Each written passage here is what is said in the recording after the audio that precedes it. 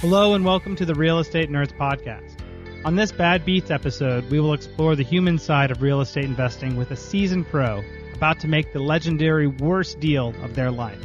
A deal isn't just the investment, it is also the person. Stay with us and learn what it takes to be the best investor. Hi, and welcome to the Real Estate Nerds Podcast. I am your host, Scott Royal Smith, the owner of Royal Legal Solutions, the one-stop shop for everything real estate investor related.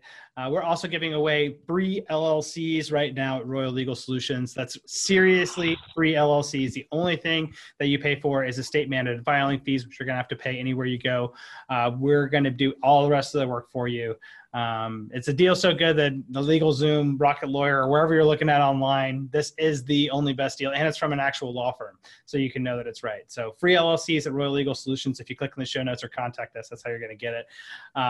Today, though, we are talking about syndications and crowdfunding, and we're going to give you guys the inside look from myself and from my guests here today about how do you know when your crowdfunding deals that are going to syndication is going to be a good deal, or when you can start seeing some red flags that says this is actually going to turn out to probably be something bad. So thank you so much for coming on the show here today to join me. If you want to kind of set the stage for us so everybody knows, who you are, your background, and what kinds of experience that you have to really give us the insights about these syndication deals and crowdfunding. Sure. My name is Mark Roderick, and I'm here to talk about estate planning. No, that's a joke. So I have spent a great deal of my career my whole career representing entrepreneurs, and a great deal of it representing real estate entrepreneurs. And over the last 5 years, when I saw the Jobs Act coming on the horizon back in 2012, which is, 7 years ago now, within a month, it'll be 7 years exactly. And I realized that crowdfunding was going to be this super cool, disruptive, transformative phenomenon, finally bringing the power of the internet to the capital formation industry. I said, this is just something that's, going to be a lot of fun.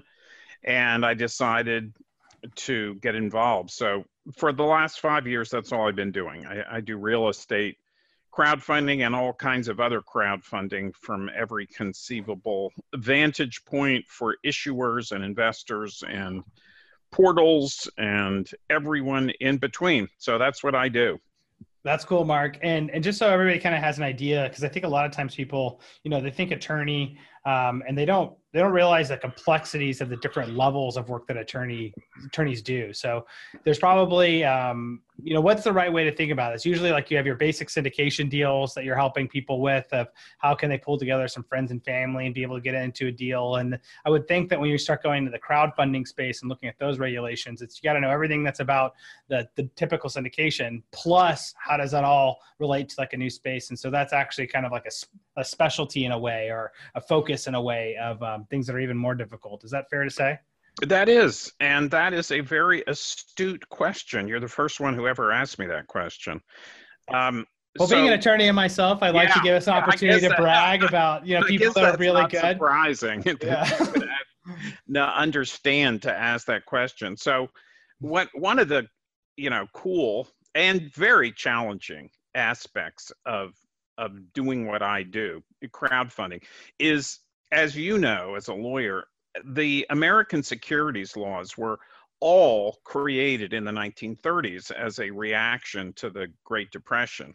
And so that's why we have a Securities Act of 1933 and an Exchange Act of 34 and a Trust Indenture Act of 39 and an Investment Advisors Act of 40. It all comes back to those laws, and that's not coincidental. So needless to say, people were not thinking about the internet and online transactions in 1933. Maybe by 1934, they were thinking about them. No, they weren't thinking about them at all.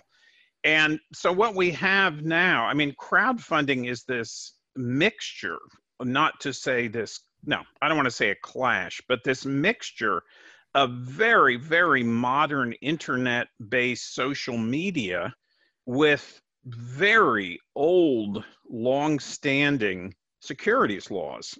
And those two things come together, like the Indian Ocean and the Pacific Ocean, or the Atlantic Ocean around the Cape of Good Horn, and they make for the stormiest waters in the world. And so that is a lot of what you get. How these rules, how a 1933 statute is to be interpreted in a world of online instantaneous e-commerce is not always obvious. And you get these for example, the Investment Company Act is not typically something we used to have to think about a lot in real estate syndications, but in the online world, we think about it all the time, and very complex permutations and legal structures. So this all comes into play. And so it's really challenging. But as you know, as a lawyer, what doesn't kill you, makes you better. And it's fun. It is fun to figure it out. So you get to be the ones to set the trends, right? I mean, if you're on the front lines of it and you're the ones talking about it, you're like, this is actually what makes sense. One thing I found in my experience in the law was that you can kind of know where people are going to go if you see where they've been, right? You can say, these are actually the thrusts of where the principles by which the law is operating by. And even in a new space, you can have a really good idea of where they're going to be going, because you're like, okay, we have those laws to protect against certain kinds of behaviors. They're probably going to try to protect against those same kind of behaviors here in the future, even though it's in a new context of how people treat each other and whatnot. Are those parallels clear in your work too? That's absolutely correct. And if only lawyers at large law firms a couple years ago in 2017, if lawyers with Ivy League credentials at large law firms had only had the insight that you just articulated, the cryptocurrency space wouldn't be the mess. I'm going to use a word that you can use on family TV. Quagmire's a good one too. Quagmire. Yeah. That it is today. Because of course, I mean, look what you had. In August of 2017, you had ordinary Americans and ordinary folks from all over the world, Koreans and Chinese and everyone, but Uber drivers investing their life savings, which wasn't much, in these new things, these cryptocurrencies that they certainly didn't understand. Very few people did understand. And so you ask yourself, the question was, well, is that a security? Well, what are the securities laws intended to do? Well, they're intended to protect those very people, those Uber drivers who are investing their life savings. So somehow the lawyers at big firms convince themselves that no, crypto, this is something brand new in the universe, never been seen. So of course these laws, none of these old laws can apply, when it was so obvious that what you just said was in fact the answer, which is that of course they apply. They are intended to protect people in exactly these situations, from investing their life savings into something that nobody understands and hasn't been explained. And the world, so I'm giving you too long of an answer, but that insight is absolutely spot on. Oh, I think that's one of the neat pieces that comes into play here with something that I work on. We do a lot of series LLC work for real estate investors, right?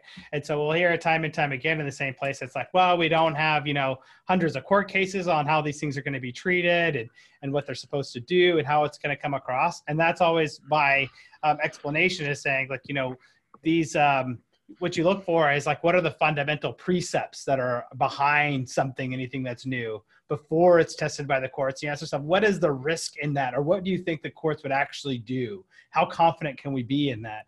But I think that actually takes some actual understanding what you learned in law school, instead of just cramming for tests and shoving stuff out. Because you actually have to understand, a lot of how laws are actually created and how statutes are interpreted and what are people really trying to get at.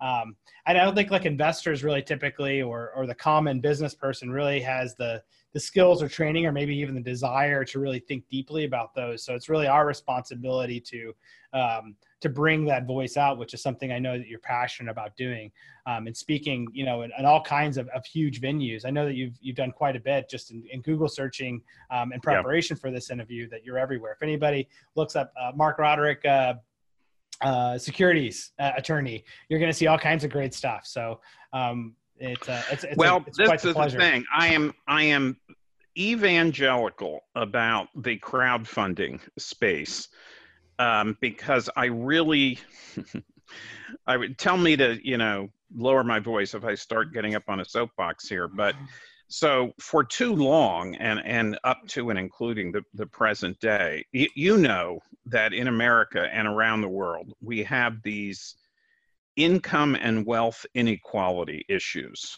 that in some ways underlie so many aspects of our social and political dysfunction. It is, when I was a kid, as old people always say, we really didn't have this situation. I had a paper route in Arlington, Virginia, which is a close-in suburb of Washington, D.C., where a lot of, big politicians used to live. And on my paper route, I happened to have the house of George Shultz, who was then Secretary of the Treasury, a very well-known guy. And he had a nice house, but not particularly nice. Nothing like the typical McMansion. And he lived on a street with neighbors, just like everybody else, didn't live in a gated community, drove a normal car. And, without getting like the past is always better kind of thing. But we didn't have the severe inequality that we have today. And in the investment universe, that has translated into the wealthy get wealthier and the non-wealthy don't, because the best investments have been reserved for very, very wealthy families. That has allowed, over the last 25 years, you've seen the numbers, the top, 0.01% has just gone into the stratosphere. So anyway, crowdfunding holds the opportunity for ordinary people, even if they're accredited investors, which is, maybe 10 million Americans, ordinary people to share in this wealth creation. And as such, and going over the heads of the Wall Street brokerage firms, so that real estate developers and investors can connect directly. And it's I think, just a truly great opportunity to sort of re-democratize capitalism. And one of my clients, a senior housing developer called Tapestry, in fact, just raised more than $13 million on the CrowdStreet platform, which is great for the developers, but 281 Americans got to participate in that institutional quality deal and will reap the benefits long term. And so that was a long response to why do you see me everywhere? I want to tell people, I want to get the word out about this opportunity, not only for the entrepreneurs and the developers, but for ordinary Americans to participate in this brand new opportunity. I know it's a fantastic thing. And I think it's important with any new opportunities that you stay, you're aware of what the opportunity is and the risks and the benefits that go with it. And so a lot of times what I see as principal concerns with that is these are people that are investing in, a lot of times, the people they've never met on properties they've never seen. And they have different ways of having confidence in what that deal is going to look like. So some of the times when I see some of these deals or deals that I put into, I'll look for anything that I can catch as a red flag. And sometimes with one of my best red flag things to know, like, hey, that's a deal to stay away from, because you You become a really great investor is actually saying no to a ton of deals, Yeah. right?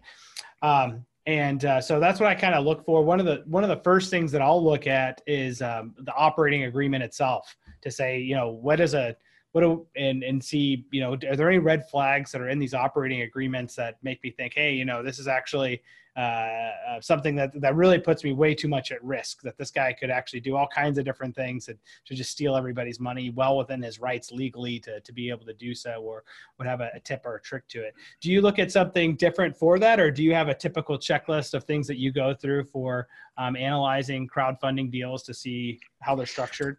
Well, the first thing that I do is to ask myself why am I seeing this deal? Where am I seeing it?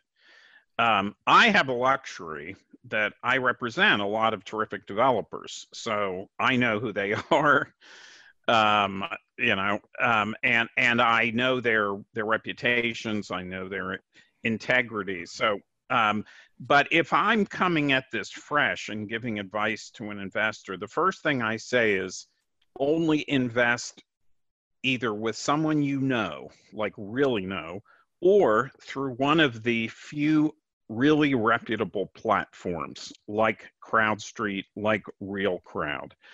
And the reason, of course, is that those platforms, their business models are based on presenting high quality deals from high quality sponsors. And if I just do a search on the internet and look for somebody, where can I invest my money? I just have no idea who that is. So my first order of business, it's kind of like retail. If I want to buy a nice watch or a nice shirt, and I don't necessarily know a lot I'm not a watch or a shirt expert, and I'm not an expert on either of those things. What do? I go in a good store.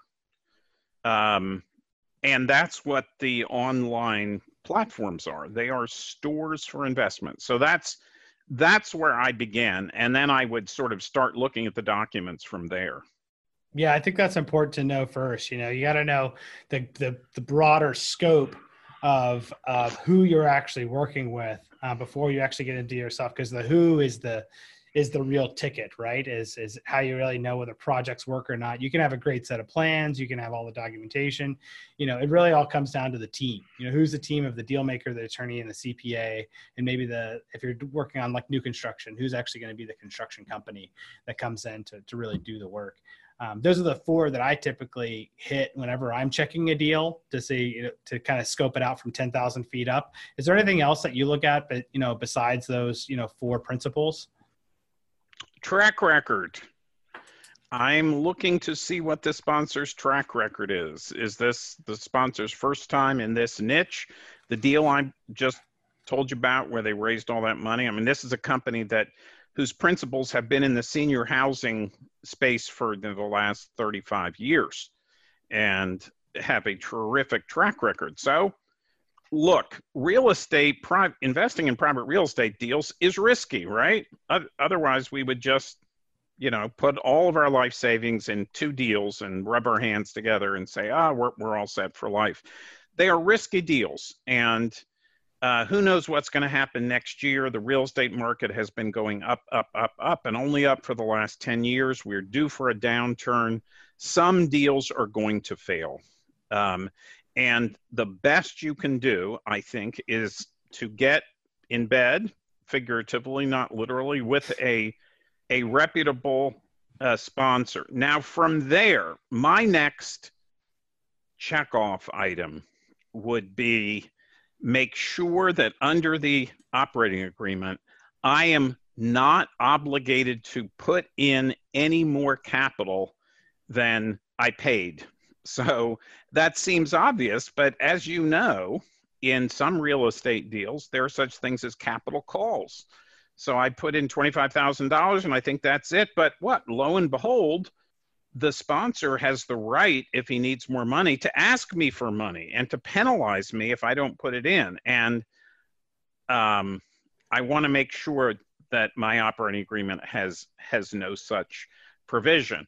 I want to make sure that the entity is structured properly so that creditors, if there's a bank and it sues the entity, that they can't sue me. So I am trying to mitigate my risk.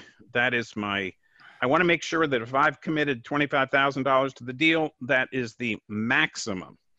And beyond that, I will tell you, because I'm a connoisseur of operating agreements, I read the operating agreement, and if it's a mess, as too many are, then that pushes me away, because if that means the sponsor wasn't willing to hire a lawyer who knew how to write an operating agreement. So maybe that's kind of how the sponsor does things, cuts corners, and I don't want to be involved with that. So I write so many of these things, as I'm sure you do, that I can tell very quickly whether it's a high quality product. And you don't need to be a lawyer to be able to tell whether it's a high quality product or right. I mean, like whenever I've looked at some of these operating agreements before, I'm like, oh, well, basically you could tell us like how well organized is this information? Yeah. Is there parts in here that just blatantly conflict with each other? Like in here, like those are some of the big pieces I look at and say, okay, this probably tells me almost all I really need to know about this person.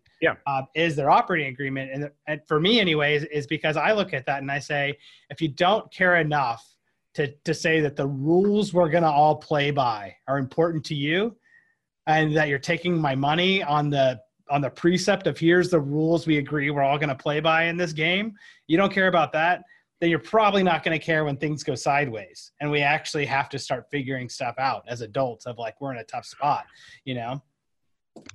That is absolutely correct. You see, I've been doing this for a long time. And so very often, yesterday, for example, someone showed me an operating agreement, and it was basically a 1983 operating agreement. It was the old, antiquated, no longer relevant stuff. And that, what did that tell me? That someone's not paying attention to some important things, and maybe they're not paying attention to who they hire as a contractor either.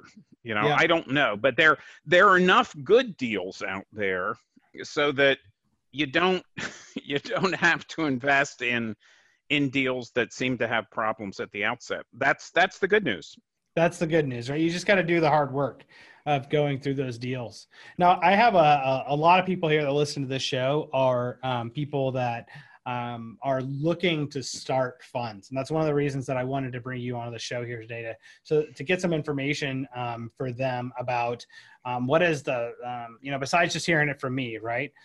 To hear it from somebody else that's respected in the field about, what are the levels of, let's call them like levels of difficulty that you go into funds. Like if you do a fund like this, it's the easiest kind of fund to start. And that might be, it's accredited investors that are your friends and family, right? Like everybody has the highest level of connection to you and also has the appropriate net worth as a credibility. And then the levels of how difficult it is to start some of these other funds, how do those chunk up in difficulty to kind of give them advice on, or some guidance rather on what they should be looking to create. There are things that are easy and that things that are difficult, because that's what I think something we always run into as attorneys, like that people are saying, well, I want to create a fund. Well, how much is it? Well, it's, this many, thousands of dollars to be able to create that. And they're like, well, I had no idea it was going to be so difficult. I was like, well, if you did it differently, there's cheaper ways to accomplish this goal. And they have to understand the relative complexities to be able to understand why do prices change, right? Into that. So I was wondering, what is the easiest type of fund to start with? What's the criteria for that? Well, I will go back and talk about the word fund in a second, but okay. The easiest fund, using that in its most generic sense, is just as you suggested, accredited investors only, and fewer than 100 people.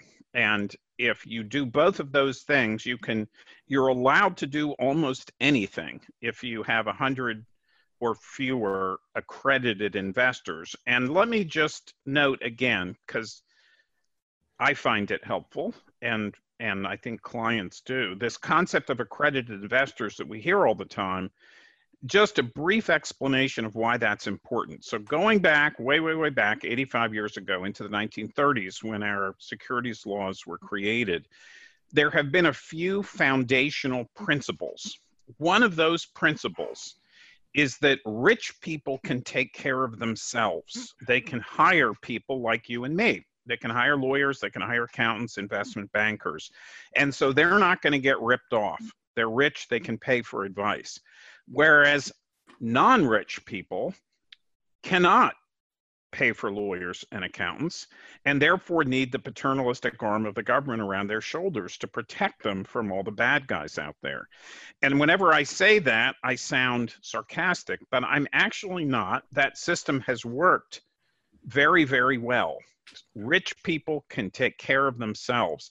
And that is why, permeated through any discussion of securities laws, even in 2019, there are some rules for accredited investors, and there are other rules for non-accredited investors. And that's why a fund with only accredited investors is easier for you as the fund sponsor, because the law assumes that all your investors can take care of themselves and don't need a lot of regulations to protect them. So that's why the answer to the question is what it is.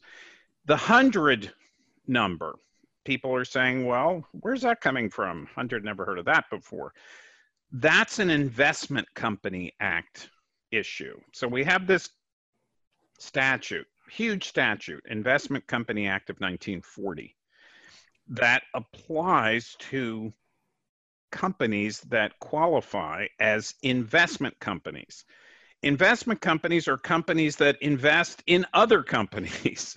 In other words, rather than build widgets itself, or rather than develop real estate itself, the investment company goes and invests in companies that build widgets or develop real estate. Think of a mutual fund. A mutual fund is a classic investment company.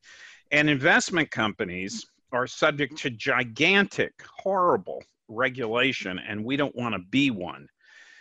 So, under the Investment Company Act, one of the exceptions, most widely used exception, is as long as you have no more than 100 owners, you are not an investment company, which is good. So that's why the combination of accredited investors only and no more than 100 is easiest. If we vary either of those rules, things start to become more complicated. Yeah, I would think that they definitely do become, more complicated. And I think that's why a lot of people starting out, that it's really important to get, only use accredited investors for your first fund. And when I talk about fund, I'm usually thinking about, people that are much smaller, right? Like it's, maybe 10 people, 15 people, a lot of times that are inside of these deals pulling with real estate. Is there a particular differentiation in the terms that you like to use that are more specific than the term fund? If that term is too general for the context that we're using? No, unfortunately, there are no more specific labels, but so, sometimes fund means we're just going to buy a bunch of apartment buildings.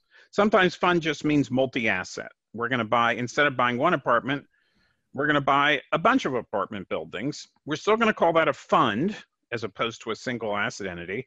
But in that case, where we own the real estate directly, then we're not subject to the Investment Company Act. On the other hand, sometimes people use fund to mean, for example, I got an email yesterday from a fellow from Canada who wants to create a company that will not build widgets itself, but will make investments in a whole bunch of other companies, right? Like a mutual fund. Yeah, like a fund of funds in a sense, right? A fund, kind of a fund of funds. So he calls that a fund, but that company is the paradigm of an investment company. So we do have to worry about the Investment Company Act. So fund just means lots of things. And then if his company, for example, invested in 50 real estate deals, if it's just a limited partner, then he is subject to the Investment Company Act. But if he's the general partner in each of those 50 deals, he's not subject to the Investment Company Act. So we start getting pretty big down the rabbit holes pretty quickly, don't you? Now let me ask you this question: Where geographically are you located? I'm located in Austin, Texas, but the investors that work with us are all over the country.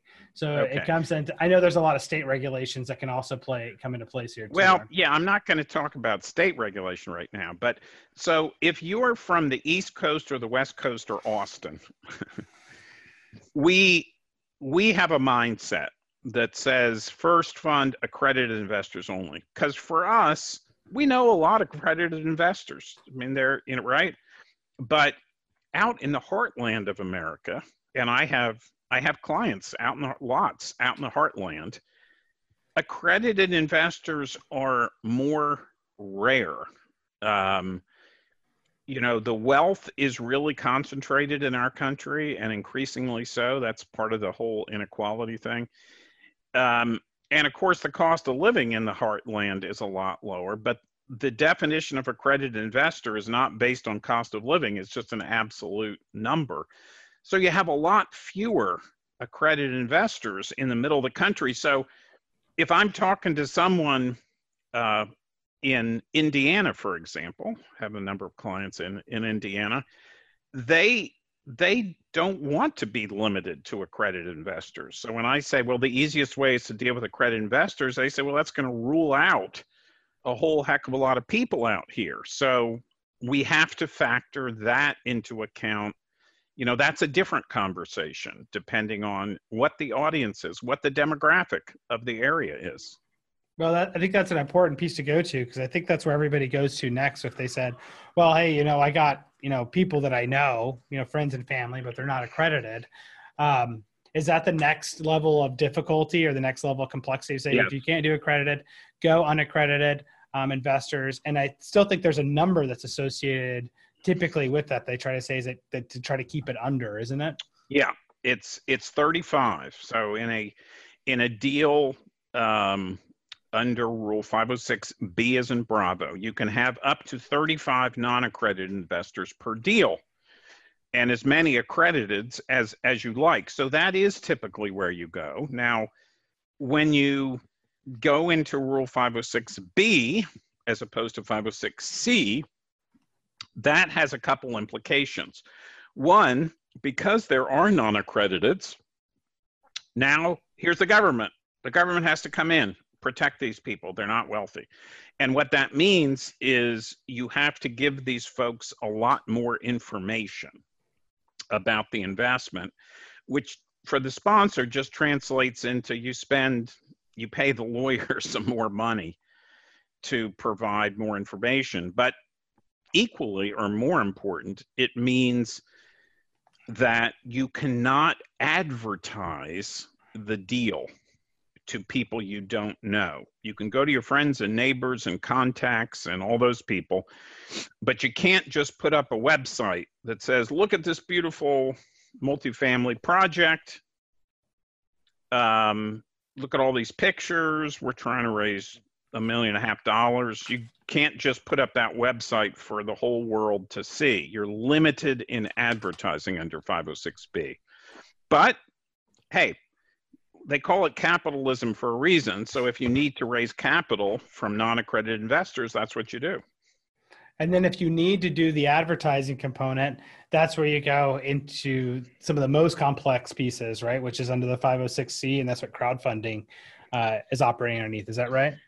Well, almost. I mean, almost. You can advertise in 506C, but if you do 506C, you can't have any non-accredited investors. That's the thing. So you're always driven. Again, it is capitalism. You're driven by where you can get the capital. And if the person says to you, listen, I can raise $1.2 million, but it's not all going to be from accredited folks, then you're going to be in Rule 506B. Mm-hmm. The next phase would be which is a huge jump up in complexity and cost, is Regulation A. And Regulation A does allow you to raise lots and lots of money from both accredited and non-accredited, and allows you to advertise. But that's a whole, like a semi-IPO process. That's a whole process with the SEC, takes a long time, costs a lot of money. Yeah, I think most people that are, trying to make that transition of saying, hey, I've been a successful real estate investor on myself personally, and now I'm starting to think I want to start doing some deals and raise some cash, really falls underneath those first two that I've come into, that I've helped, are either like around the accredited investor with under 100, or they're doing the unaccredited route but having less than the 35. Has that been your experience where most people are needing help? Yep. Okay. That is still the typical real estate syndication. And I know it's like a core part of your business. One thing that I always get, all the time from attorney or from investors, and something I like to speak about as attorney, and I was going to ask you about it too, is the criteria that investors or people that are hiring professionals that are in this space, what they should be looking for to know who's good and who's a chump, that it comes into it. Because a lot of people say they can do the work, right? But there's a really huge delta, especially in attorney work, between what's quality work that's actually going to save you money and make your life easier in the long run, and what's stuff that's just kind of sloppily kind of thrown together by two people. They're both saying they're attorneys, but the work product isn't even close on how much it actually benefits you as an entrepreneur to getting to the next level. So could you share with us maybe like a top 3 or a top 5 things that you would use to rule out syndication attorneys, of saying, who's good and who would be somebody that you would say, hey, that person's not going to be the one you want to use? Well, of course I'm biased. Just like if you're hiring, you don't want to hire a guy to do the plumbing in your house if he's never done plumbing before.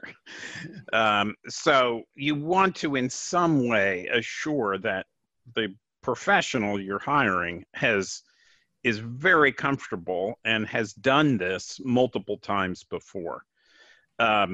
These days, it's, with the internet, it makes it sort of fairly easy to check that. Word of mouth is always it's not a perfect indicator, but it is a pretty good indicator. Conversations with people can be illuminating. If the person, the lawyer is asking you what seem to you like the right questions. I'm sure some people can fake it very, very well, but that conversation, you could ask to see the work product, but maybe for the layman, that wouldn't tell you much. But if you can find out that whether the person has done a lot of deals for reputable folks, that's probably about as good as you're going to get. In law, as in everything or most things these days still, you basically get what you pay for. So if there's an outlier, either high or low, someone who promises, if what seems like a regular lawyer quotes a price, or a couple lawyers or few lawyers quote prices within a pretty tight range, and you find someone who's going to do it for a third of the price, and it's like hiring roofers. Just don't expect to be dry the next time that it rains. So, yeah, I think that's a good point. You a lot of times it seems like you get what you pay for. I think a lot of people are worried about, overpaying for more than what they need. And how do you protect yourself against that aspect of it, in a world that you might not know a whole lot about, right? Well, I will tell you that I and I think other lawyers in this space, or maybe I shouldn't speak with others, I do almost all my work in the syndication field on a fixed fee basis these days, which is pretty new. 10 years ago, we rarely used fixed fees. We just kept track of our hours, and the clients paid us hopefully, whatever our hours added up to. That is no longer the case. And so there's never a surprise in my charge. And I think a number of other lawyers are doing it that way also. So you're not going to think you were going to spend 20 and you end up spending 70. I mean, that should never happen. That can never happen with fixed fee. Well, how do you structure how do you structure the fixed fee to ensure that? Because there's opportunities on both sides, right? For sometimes I've talked to attorneys about that and say, hey, there's no way I could do fixed fee because I'm worried about the clients that are going to, try to take hours and hours and hours until like my fee gets reduced to $25 an hour. And by that time I should have just gotten a different job. How do you guys mitigate those risks? I build it into the fixed fee parameters. Okay. I'm very specific about what I'm doing and what I'm not doing. And I build in a certain number of hours of talking with the client about it. So that if it extravagantly exceeds that, I could say, hey, we've reached our limit. Now, I will say that in my own practice, never, of all the many, many dozens of fixed fees I've done, I have never enforced that provision, even if I've gone over it a little, just because I didn't feel the client was taking advantage of me. But, That's right. Yeah, you got to build it all in. Yeah. That's really, really neat. I would say that that's something that we do too at Royal Legal, is that we build everything into a fixed fee model, and then we share exactly everything that's included, with that. And we have unlimited access options to some parts of the staff, but not to others. So you get a limited access to like our sales and support staff and those people that can answer the 95% of questions that come through, because they're ones that we get time and time again. Yes. Right. Yeah. And then there's also stuff that's like, okay, well, we'll give you an unlimited amount of that, but if you need us to do actually legal research, compose legal documents, et cetera, then we got to kick that to an attorney, right? And then that has to come as to a separate billable. So, but all of that's laid out front. And I think that's really what's on the cutting edge of what's happening now with law and with how you can tell with what professionals are really about delivering high value, like dial movers that are exactly what people need. Because as professionals, we know that our client has to have what it is they need to be able to do the next step in their project. And we actually have to know that better than they do in most cases, if we're going to charge a fixed fee, because ultimately at the end of the day, they gave us money to get from point A to point B and control the cost. So all the risk is really on us to say that we know it better, we know what to charge. Which is where it should be, right? We're the ones who are supposed to know. And it doesn't do us as lawyers any good to sort of be cute about fixed fees. Okay, here's a fixed fee. Of course, the client doesn't know what's required. So we have a list of things, but we don't include a few things that we know really he needs. And at the end, we say, well, if you want your car to start, that's extra. That's right. You want brakes. But who's happy with that, right? Then the client is rightfully pissed off.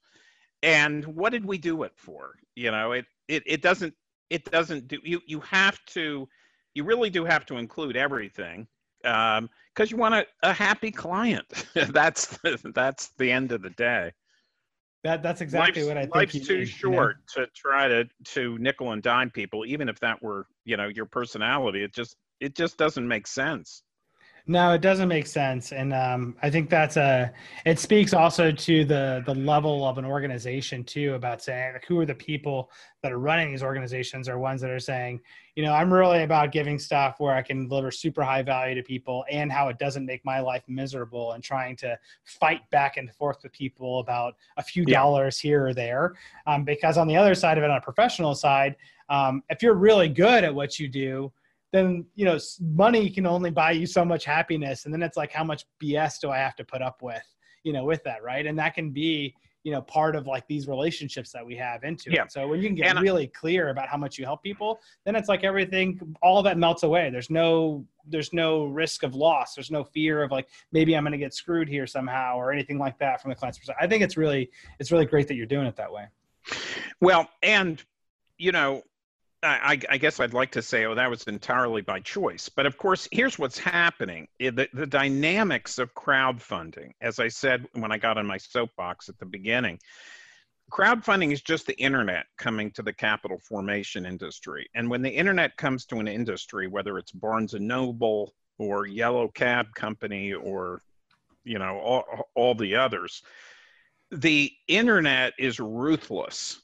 It drives down costs and promotes efficiency and eliminates middlemen. So in today's internet world, right, where everyone with a internet connection can find me or another lawyer who does this work all the time, if you're out there being really wasteful and churning hours and not really knowing what you're doing, the internet, as ruthless as it is going to not be kind to you. So all of us professionals, we're no more exempt from the internet rule than booksellers are. The internet makes us work efficiently. It makes us create templates. It requires standardization, and that is good for everyone. I mean, yeah, I guess it's harder in some ways for some lawyers to make money in this world, but it rewards the efficient, and it's terrific. I think it actually raises the whole bar. Yeah, it really does. I see a lot of people are like, it destroys a profession, blah, blah, blah. No, man, what it is, it's actually really hard to standardize stuff and to do it well where it's a really good work product. And standardization is actually how you increase the level of quality. And we always are standardizing the things that are easiest to do, and then it eliminates all of that work. And so what that should tell us is that if we're really about attorneys being really good at their job, we want to standardize and push out because we want attorneys thinking about really hard problems. We don't want them thinking about just stamping out the same super easy problem over and over again, because those aren't the things that people need help with. So we need to get our best brains thinking about the hardest problems that we can. Or to put it a different way, what happens with technology is it drives human beings up the value chain. Yeah. Right? It takes away the stuff at the bottom of the value chain because the machine can do that faster, and it moves us up and up and up, and hopefully there are more steps up there. Well, there's always more steps, right? Because the steps only run out when we've solved all of the world's problems, and I don't think that that's happening anytime soon. Yeah, not today, I guess. Not today. That's awesome, Mark. Well, I think we're at the end of the episode, here today. And I just wanted to say thank you so much for coming on the show. This has been great to have you here. I'd love to have you again, maybe again here on Ren, where we can take a deeper dive into some of the pieces, or in one of the other shows. Right now, we're doing a new show every single day on single family homes, multifamily, entrepreneurialism, wealth building, just general wealth building. How do you do that? As well as growth, the growth that you need as a human being that's outside of business. And we have a new show every day that we're, those are the 5 categories. So that's Monday through Friday that I do. Wow, that's incredible. Yeah, it's I'm really looking, we're just starting it here. This is actually our first week to do it. So we actually did the multifamily show here earlier today. For anybody catching this, if you come into the Facebook page, it's always put on Facebook Live. It's also going to be on iTunes, Stitcher, also on YouTube, as well as the Royal Legal Solutions website. So this will get hopefully a lot of exposure here for you, Mark. And for everybody that wants to reach out to you for your help, what is the best way for them to do that? The best way is to go to my blog, which is, well, you can find it easily just by typing Mark Roderick crowdfunding into Google. But if you want a URL, it is crowdfund, spelled the way it sounds, and then attny.com. So crowdfund, abbreviation for attorney, attny.com. You will recognize the photo. That's me. And of course, there's a contact button somewhere on there. And shoot me an email, and we will find a time to talk. That's the best way to do it. Awesome. That's great, guys. And those we'll also have all of those links inside of the show notes of this show, and we'll have it everywhere for you guys. So if you're just listening or in the car or whatever it is, just go to the show notes, and we'll have links for that. So you can get a hold of Mark and take advantage of his wealth of experience in this field while being able to help you efficiently with fixed price syndication fund creation. So thank you so much, Mark, for coming on the show here today. Guys, this is Scott Royal Smith with Royal Legal Solutions signing off with you for everybody here today. Look forward to catch you guys on the next episode. In the meantime, take advantage of our free LLC program that we have coming out. Seriously, free LLCs for everybody in the entire country. If all you have to do is contact us, and we'll set you guys up with that. As well as watch these other shows that we have every day at noon Central, pushing out to Facebook Live. And for our members of Royal Legal Solutions, you actually will get a special link to be able to come in and sit on the interviews and ask me and the interviewee questions live for anything that you want to know about. And that's available for every member of Royal Legal Solutions. That's all for this Bad Beats episode. I'm your host, Scott Royal Smith, with the Real Estate Nerds Podcast. Did you see yourself in any part of that story? I know I did. If you enjoyed the show, leave a review to help clue in the sleeping masses of what they need to know and what we all need reminders of. Do your good deed for the day. Thanks, and I'll see you again soon.